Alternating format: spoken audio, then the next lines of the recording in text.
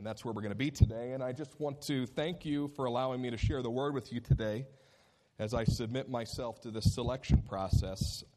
I didn't get copied on the email you all received this week regarding what I was going to say. So we'll see what we're going to say today. But I want to start today by saying this.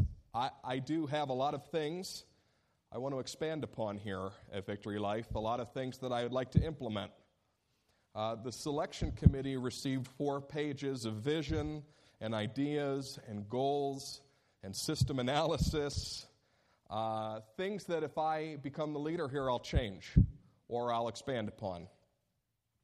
And of course, like anybody who would come into a new role, my goal would be to strengthen what needs to remain and to change what needs to be changed. I was thinking about this task this week of presenting to you some ideas, and what really is the question that some of you will be asking as you are thinking about a new pastor is, one of you or one segment of you is probably thinking, I don't want things to change too much. And then there's another segment of you that's hoping that things change a ton.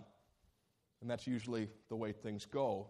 And the real question is, how much would you change things here if it was you who was in the pastor position? And I like to liken it to a little game that lots of us played years ago called the Oregon Trail. Now, we're getting there, Ben. If you grew up in the 80s or 90s, we're getting to dysentery. If you grew up in the 80s or the 90s, you probably learned how to use a computer by playing a game called the Oregon Trail. And the Oregon Trail was simple. It went back in history, and you were sitting there on your keypad, and you were getting your family, a group from your family, from Independence, Missouri, all the way to the Oregon Valley. That was your goal. That was the vision. The vision was to get your family all the way to the Oregon Valley. Now, there was different times on the journey where you could choose your path. So there was the vision, and then there was the vision around the vision. This is where we're going, and we're going to take this direction to get there. That was the vision. But the other part of the Oregon Trail was what you did at the beginning of the game. And that was to grab your Conestoga wagon, determine how many ox you needed and how far you were going to move, how fast you were going to move. You had to decide what went in that Conestoga wagon because there's only so much space. And you had to do that with limited resources. So in Oregon Trail, you didn't just need to have vision for where you were going. You had to have discernment about what you were going to bring on the journey. And when I think of the senior pastor task, I think of both vision and discernment being necessary. People armed with naught but a vision end up being intractable, end up being annoying and obnoxious. We're going there. It doesn't matter if everybody dies along the way, but we're going to get to Oregon. And people armed with naught but discernment are just so busy in the staging area putting things in the wagon and taking things out of the wagon and readjusting the wagon that they never get on the trail. So you got to have vision and discernment, because if you don't have both, Jedediah dies of dysentery on the way. Fanny gets bitten by a snake. Ethel gets scurvy. And Edwin dies of exhaustion. That's what happens without vision and discernment. You can go anywhere you want to go, but if you don't have the right things in the wagon, you're not going to get there. And you can choose a destination till you're blue in the face, but you have to have the right stuff in the wagon. But you can't just focus on what you're putting in the wagon, or you're never going to get anywhere. And that's why when I think of the senior pastor position, I think about the Oregon Trail. You have to have vision and discernment. Now, in the secular world, we call it something different, and maybe you're already thinking this if you're in the corporate world. Don't we just call this leadership and management? Leadership is, hey, we're going here. Management is, this is how we're going to do it. This is the system. This is the function. But in the church, we call it visioning and discerning. And I want to say this to you before we get into the word this morning. I don't consider myself a finished project as a visionary or a discerner. But I do believe that the Lord has given me vision for VLC's next destination. And I believe He's helped me discern some things that need to be in place here to get there. If I did not believe that, I wouldn't be standing in front of you. I wouldn't be up here today. I would go, no, the Lord hasn't given me any new direction, anything that I'd like to do here. I wouldn't be here if I didn't believe that. But I also believe that it would be disingenuous of me to lay out a 3 to 5 year plan for you today too. I think that's something that a confirmed pastor does. Once somebody has a mandate, they can say, this is exactly where we're going. So I was talking to one of the elders this week. I said, what exactly should I say on Sunday? What am I bringing? I'm not an unknown entity. And he said, oh, you'll know what to say. I said, okay. All right. That's wisdom from my elders, right? And I thought perhaps the best thing to do would be to share with you rather than some 3 to 5 year plan on all the places that I'd want to go. And if you want to know more about that, you can talk to the selection committee. They have lots of information on that. I'd like to share with you some of my biblical convictions so that you can better discern whether or not I should be someone to vision and discern here. Fair enough? Why don't we look at the Bible and say, this is what I'd like to focus on in the pulpit of VLC, and that way you'll have a better concept of where I would lead and where we would go. And that's what I want to do today. And strangely enough, we're going to go to the Old Testament for that, to Deuteronomy chapter 4. Deuteronomy chapter 4, verses 5 through 9. The Israelites stand on the eastern side of the Jordan River. They're waiting to go into the land that was promised to their direct forefathers, if you will. It's the next generation. Moses is one of the only ones yet alive from the generation that came out of Egypt, and he is reiterating what will be necessary for the people when they go in and take the land that they're supposed to take. And these are the words Moses gives to the people, and I believe they are good words for us today, and I believe they lay out 3 key concepts to what I believe will be preached and needs to be preached in this church moving forward. Verse 5 and following. See, just as the Lord has charged me, I now teach you statutes and ordinances for you to observe in the land that you're about to enter and occupy. You must observe them diligently, for this will show your wisdom and discernment to all the peoples, who, when they hear of these statutes, will say, surely this great nation is a wise and discerning people. For what other great nation has a God so near to it as the Lord our God is whenever we call to him? And what other great nation has statutes and ordinances as just as this entire law that I'm setting before you today? Verse 9. But take care to watch yourselves closely, so as to neither forget the things your eyes have seen, nor to let them slip from your mind all the days of your life. Make them known to your children and your children's children. That was the charge. Now, this section of Scripture, this Deuteronomy 4, probably all the way through chapter 8, chapter 9 of Deuteronomy, is what theologians like to call the Missio Dei of Israel, meaning the mission from God for the people of God. And Moses lays out what's incumbent upon the people of God to do, and this is where he begins. Chapter 4. And where does he begin? He says, all right, folks, you have a mission. And the mission is to represent God so well through following his law, through doing what he says, and through the presence of the Lord, that the rest of the world looks and goes, wow, God is there. That's where God is. What a wise and discerning people. How near their God is to them. Whoa! What an incredible kingdom they have. Israel was to be the place where the kingdom of God was on earth, where the effective will of God was being expanded greater and greater and greater and greater, so that the nations of the world would be blessed because they would have someone to look to and say, that's who we need to be. That's who we need to be like. That's the God we need to follow.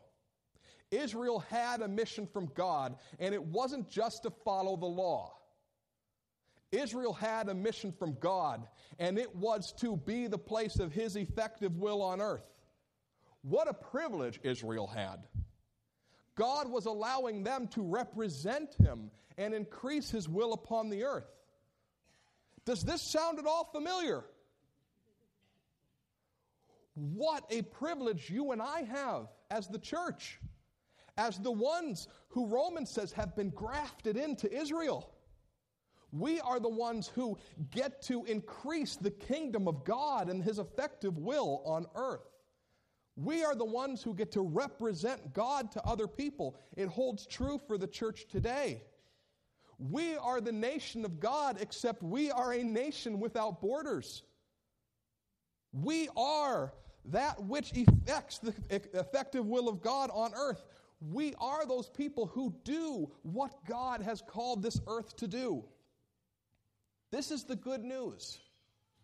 This is the good news.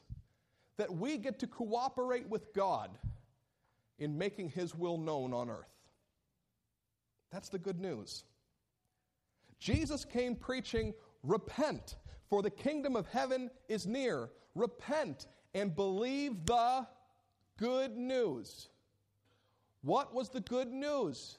That the kingdom was here. That people get to participate in the life of God. That they get to participate in what God is doing. Now, the kingdom can't come to its fruition until human beings have been brought to God through the death and resurrection of Jesus Christ. But the good news that Jesus was preaching was the good news of the kingdom. And the good news of the kingdom was you can have a relationship with God, and you have the opportunity to do exactly what God created you to do. Many times in Scripture it's called the good news to the poor, the gospel to the poor. What was Jesus offering the poor? Was he offering them more money? Was he offering them a way out of their lowly circumstances? Or was he offering them hope and purpose beyond that which they had in their lives to that point by saying, you know what, you may not have any money and you might have absolutely no way of acquiring more money or getting to a better financial state, but you are where God has you, and you have the opportunity to do exactly what God has created you to do in the place you are right now. That's good news. And the repent part, when we talk about the kingdom of God, is not so much just repentance, okay, from sin. Repent means to turn and to change one's mind. In essence, to turn from the way that you are going and to look at God and say, God, what would you have me do? What would you have me do? When we reduce the concept of repent to nothing more than, I'm a sinner, I'm sorry. What's the good news? What's the good news in that? Well, granted, yes, God will forgive you, but does he just want to forgive you and then just go, all right, free pass to heaven, here you go? No. He wants us to take part in his kingdom, to expand his effective will on this earth. Israel was a microcosm of who we're supposed to be. Except what did Israel do? They said, God will do it without you. God will do it our own way. God, your laws, your ethics, the way you want to do things are not important to us. What's important to us is everything else. The Israelites failed in their mission. Here's the cool thing about the church. The church hasn't. Well, you said last week that 90% of Americans think the church is failing. Well, that's 90% of Americans, but I don't believe the church has failed. We're still here, aren't we?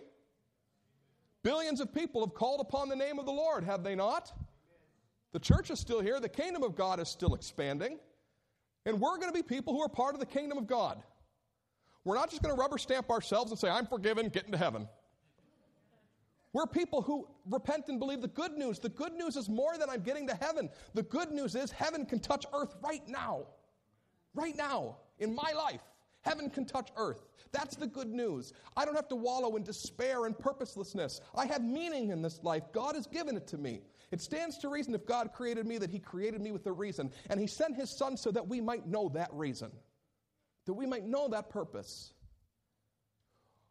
Why am I so passionate about this? I'm passionate about this because if the church in America continues to preach, you're just a sinner, get saved, we are not preaching the full gospel. Yes, you're a sinner and you need to get saved, and there's no one that can save you but Jesus. But the good news is you get to enter the kingdom of God right now. The minute you put your faith in Jesus Christ, he puts a deposit of his Holy Spirit in you, and it's time to get to work. If we're supposed to be people who rule and reign with him forever, if we're supposed to be people who have work to do on the other side of eternity, it would stand to reason that that work that we do now, if we're in the kingdom of heaven now, would just expand on the other side of eternity, doesn't it? What are we going to rule and reign? I don't know. There's a huge universe out there.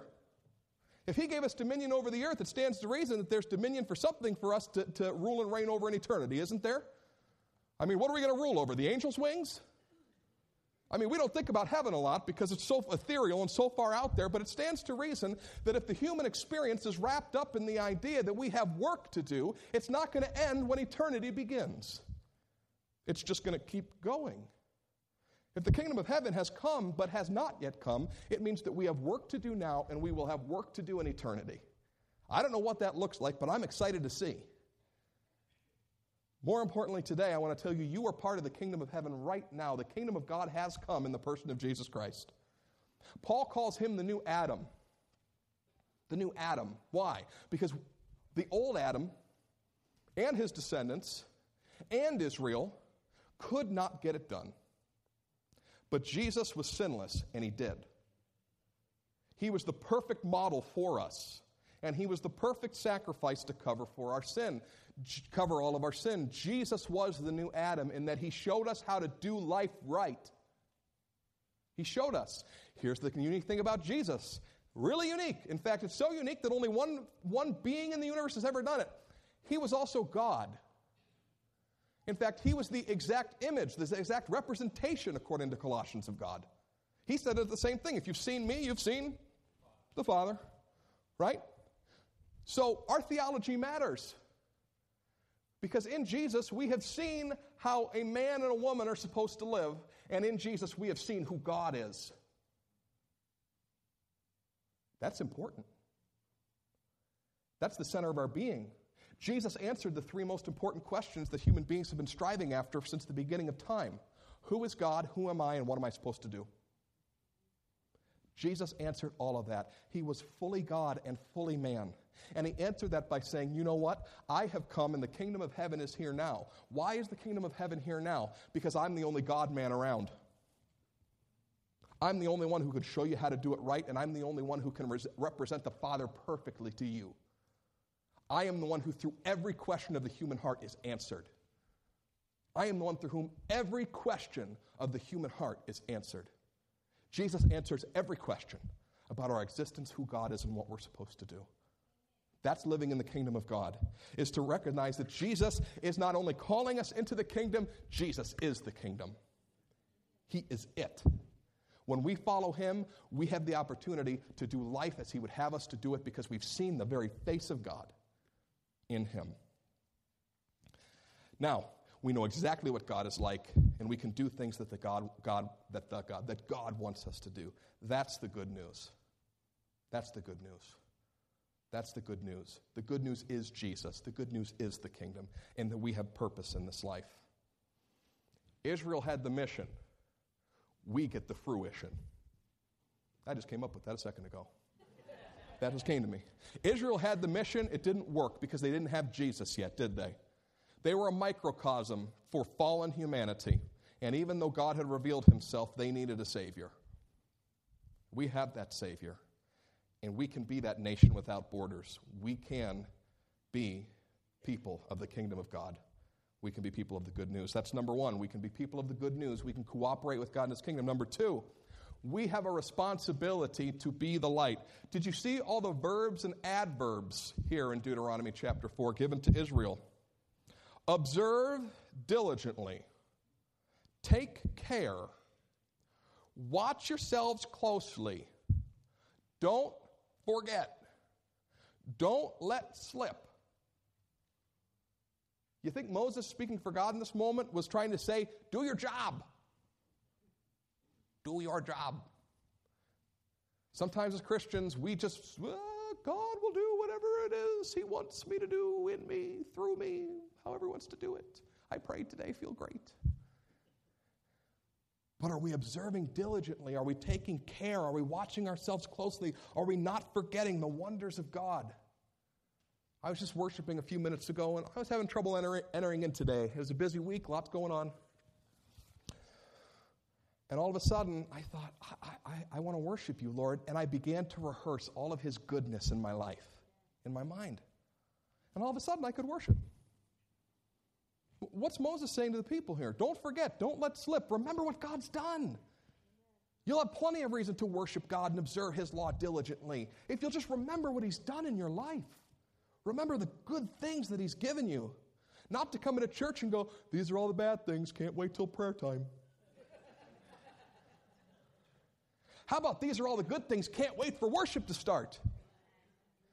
Prayer time will happen when prayer time happens, but what about all the good things that God has done?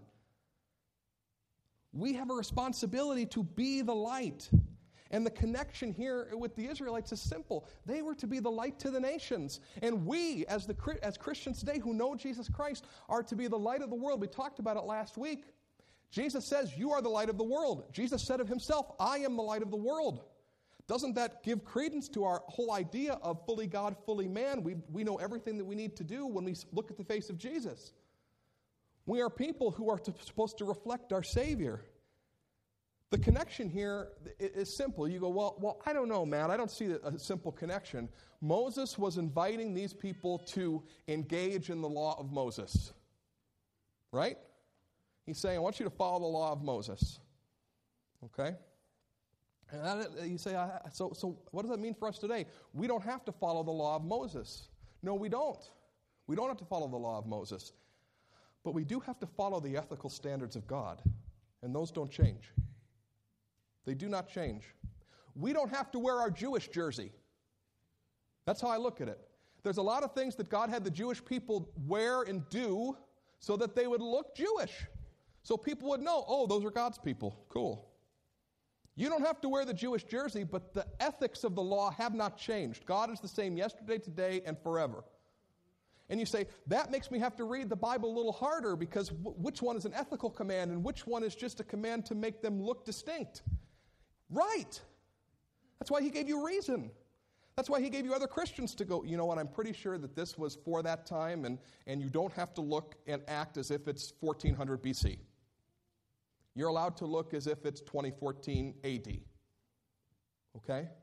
Yes, we have to use discernment, but the ethical nature of the law hasn't changed. In fact, Jesus took the ethical nature of the law, the things that should be, and then He went, all right, take them to the next level.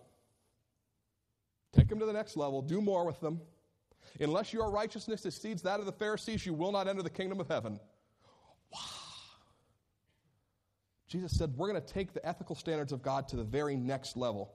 Jesus said in John chapter 8, He said, if you continue in my word, you are truly my disciples, and you will know the truth, and the truth will make you free. We have a responsibility to remain in the word of Jesus. The Israelites had a responsibility to remain in the word of God through Moses. We have the responsibility to live in the word of God through Jesus. There's still a ton of responsibilities, and there are a ton of statutes and ordinances that Jesus has laid out for us. We just don't view them as statutes and ordinances the way the Jews viewed it as law. We look at the words of Jesus and go, yeah, I'd do that on a good day. Yeah, if I'm feeling it, I could definitely do a little Matthew chapter 5, verse 4.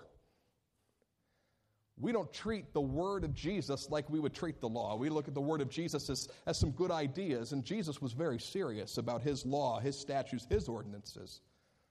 We have a responsibility to be the light, and that means that we observe diligently, and we take care, and we watch ourselves closely to make sure we are the people who live the words of Jesus. We are to live the words of Jesus. One of the problems with the modern church, this isn't just ours, it's everybody's, is we are so busy just trying to attract people to this and that. If we just have a beautiful enough building, if our music is good enough, if our preaching is spot on, if our choir is anointed, if our programs are good, people will come. And you know what? All those things are important because what? We represent God. Our building should be beautiful.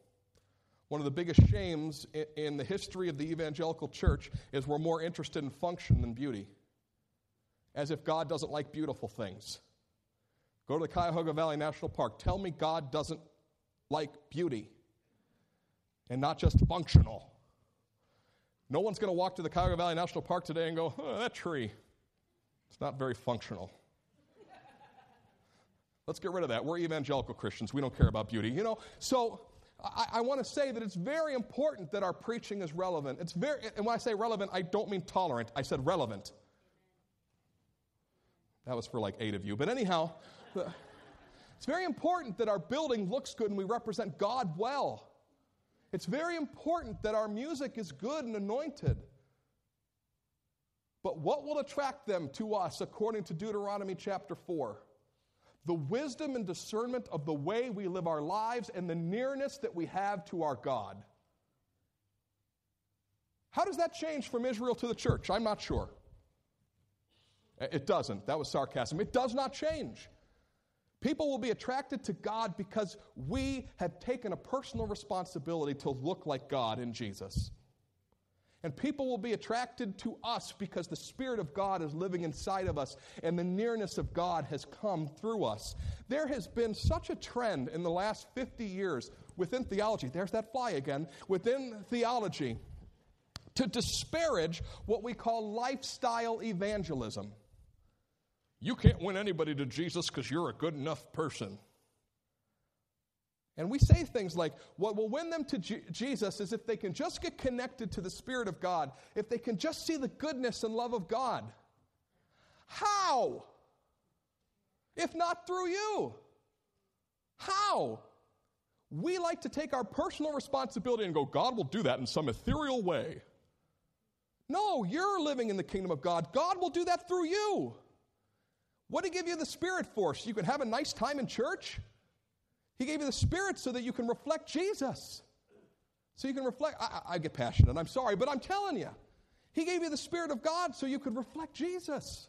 So that people could see the goodness of God in you and they could see the nearness of God through you. That's taking responsibility to be the light. Well, I don't think I can be a spiritual person. Well, we'll try to change that.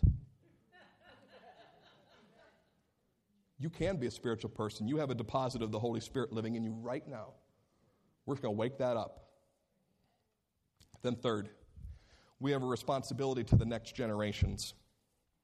Verse 9, make what God has done known. That's a paraphrase. Make what God has done known to your children and your children's children. Deuteronomy 4 through 6 makes it very clear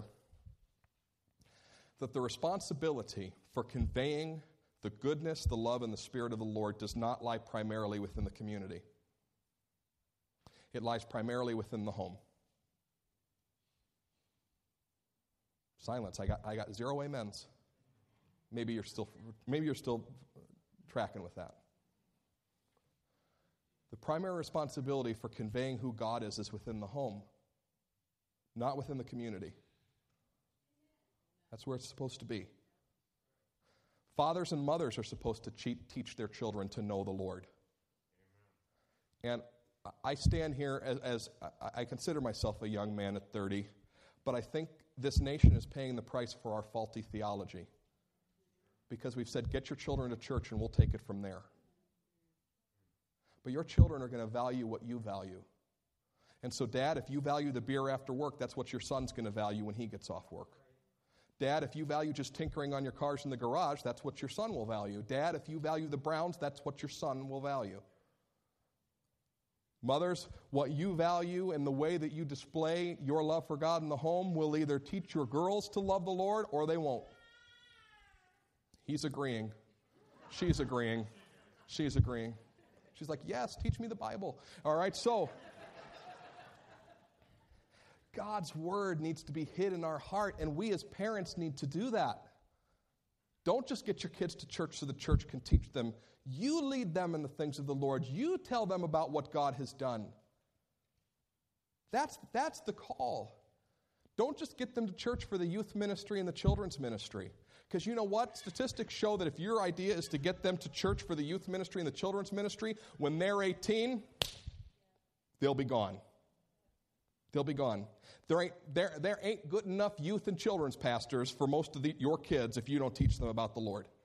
If they see a disconnect between who you are in church and who you are at home, your kids are toast. They're toast. The church in America, not just Victory Life, but the church in America must demand that every parent, but especially fathers, be the spiritual leaders their children need. And we don't. We don't. We don't. And men are terrified to be the spiritual head of their home. And they don't need to be terrified. It's their heritage. It's their God-given right to be the spiritual head of their home. And that doesn't mean abusing it like, God told me, so we're going to. No. God told me it's time to read the Bible together as a family.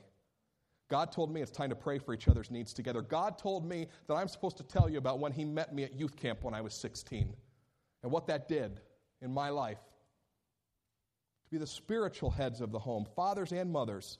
And you say, well, my kids are out of the house. You know what? We live in an entire generation with no fathers and mothers. I think you can find somebody to father or mother. And they may be 35, but they're still looking for daddy to teach them about the things of the Lord. They're still looking for mommy to show them some nurture.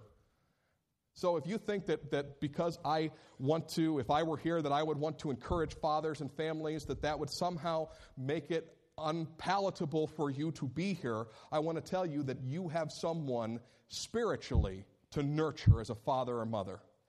Even if you are past childbearing years, or even if you are a single person, there's still the call.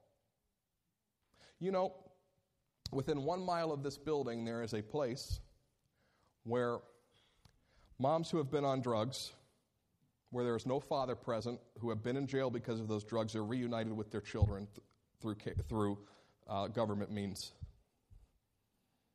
There's an entire community living within 1 mile of us with no fathers. Kids who grow up with no man in their life that will ever tell them what it means to love the Lord or what it means to be a godly man. Who's supposed to change that? Well, I think what the government could do is form a program, and then they'll fund it, and then who's supposed to change that? We are. We are. We are. We are to go and change that. We're to go and change that. We are to be people who take a generation without fathers and mothers and say, we will step into the gap. But we will also be a church that says, men, you need to lead your homes because your wife would love it if you would. Your wife would love it if you lead spiritually. Your wife would love it if you said, let's pray together. Your wife would love it if you said, let's read the Word together. Your wife would love it if you tell the children about the goodness of the Lord. You say, I don't think she would. Give it a try. Give it a try. One of the number one complaints when I'm counseling couples is, he doesn't like to pray with me. He doesn't like to read the Word with me. And for some of you who have been in counseling with me, you go, are you talking about me? Well, yes, and everybody else. Okay? Everybody else. We need to be people who encourage fathers to be spiritual leaders as well as mothers. Because you know what? Mothers have a nurturing instinct, and they'll step into the gap where dad doesn't. But what if both parents make sure there isn't a gap? Isn't that cool? Isn't that the way God intended it to be? Teach about what God has done. Teach to your children and your children's children. It's a theme in Deuteronomy here. Don't neglect the next generation because you're so busy getting your own personal spiritual high. Don't come to church and say, it's all about me. Come to church and say, I need to learn how I can affect the next generation. We are one of the only religions in the world, and I'm talking about evangelical Christianity, who don't have a vision for the next generations. Other religions who preach falseness have more of a concept of what the next generations are to be than we who have the truth preach to our next generations. We're behind the curve. We're behind the curve. The enemy knows how to get the next generation, but the Lord does too, and it's us stepping up to teach it to our children and our children's children, the goodness of God and who He is and what He has done and why it's worth investing your life in Jesus Christ. Where's the primary place that needs to happen? The home. The home. And the church can be the icing on the cake for those kids, because we do have some great children's and youth programs around here. But that can't be the secondary place. It must be the primary place, the home. So those are 3 items that if I were here, you'd probably hear a lot of preaching on. The kingdom of God, personal responsibility to be the light. We would teach that with truth and grace. Maybe not diplomatically, but with truth and grace, that you're to be the light in the community around you. And 3, we would preach a lot about a community that knows where their kids are going when they're 18. They'll be serving the Lord because they've seen serving the Lord modeled and taught to them by their fathers and mothers, both spiritual and natural. That's what you hear a lot of preaching about. I hope that gives you a concept of my heart. I hope you're kind to me on those sheets you're writing. Pastor CJ and I made our own sheets and are coming to your workplace this week. So be kind. We'll be evaluating you. But I hope if maybe you're new today or if you just need an encouragement today in any of those 3 areas, whether it be, you know what, I can live for God right now in His kingdom and do in my workplace, my home, my family, my neighborhood what God's called me to do, or if, you know what, I've been shirking my responsibility, I've just been a church goer and I get a spiritual high and then I live how I want and I don't affect anybody, or perhaps you're saying today, I don't lead spiritually in my home or in the people I have leadership and headship over. Well, maybe those are 3 things that we can pray about today as we close and ask that God would help us with. Amen? Let's pray. Heavenly Father, we're not going to succeed where Israel failed because we're any different than them. We're going to succeed where Israel failed because Jesus Christ has come. And in Him we have seen the fullness of God, and we have seen human beings as they were meant to be. We have seen the glory of the one and only, because He has come and He has dwelt among us. And Lord, I pray that as we turn our eyes and our face towards Jesus Christ, God, that we would advance the kingdom of God, that we would be the light, and that we would take back our homes for You. God, none of what I have preached today is unique or not been preached before, but it's because Your vision is eternal. And these are Your things. There's different ways of getting there, different paths to take on the trail, but the destination remains the same. To connect people who need Jesus Christ to Jesus Christ so they can serve Him their whole life long. And that when they stand in the presence of Almighty God, You will say, "Well done, my good and faithful servant." God, I pray for anybody today who's struggling with one of these concepts that we've talked about, that they wouldn't just have a cathartic reaction to what's been preached, but instead, Lord, they'd have a practical response to what's been preached, and that Your Spirit would work in them to change who they are so they can better reflect Jesus Christ. We ask these things today. In Jesus' name, amen.